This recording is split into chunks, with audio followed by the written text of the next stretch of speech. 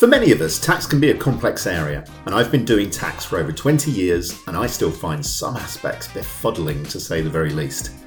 This is the Taxplainer micro podcast series where, together with our experts, we'll be discussing all things tax, covering everything from corporate tax, indirect taxes, R&D, ESG and employment tax. I'm Aaron Thomas and I'm your host for this series. With me today I have Lucy Reed, who's a director in our Global Mobility Services team.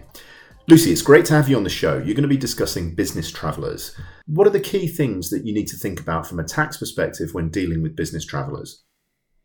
Given the impact of COVID and improved technology, you would be forgiven for thinking that business travel's been on the decline. However, we're seeing an increase in business travel back up to pre-pandemic levels in some industries. So what do we mean when we talk about business travellers and why is this important?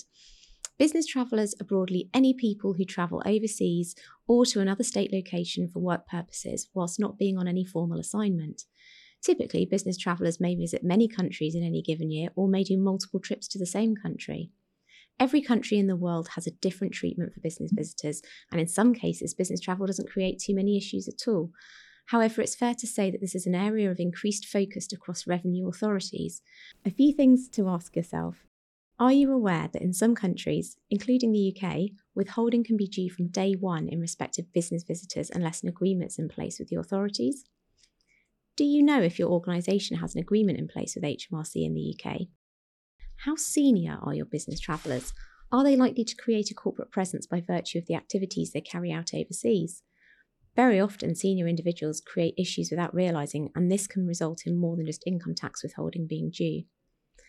How are you tracking your business travellers? This is usually a requirement to qualify for concessionary reporting, for example, in the UK. Does your organisational structure include overseas branches of a UK parent company? If so, are you accurately reporting income taxes due in respect of short-term business visitors to the UK from these branch entities? All of these are common themes that we see HMRC focusing on with their inquiries, and the companies that we speak to all have similar challenges around accurate reporting and centrally managing business travellers. The biggest key to compliance in this area is around communication within the business. The more that key stakeholders can be aware of the risks and the need for reporting in this area, the better the compliance tends to be with the organisation's internal policies around business traveller reporting. Thanks, Lucy. So in summary, if your business has employees travelling between different countries or even cross-state, this is an area of increased scrutiny by tax authorities. Income tax withholding can apply from day one, and in some instances, the risks increased if the individuals have senior roles, and depending on what they're doing, this can trigger place of establishment issues. You need to have in place a robust tracking process to manage your compliance and report accurately.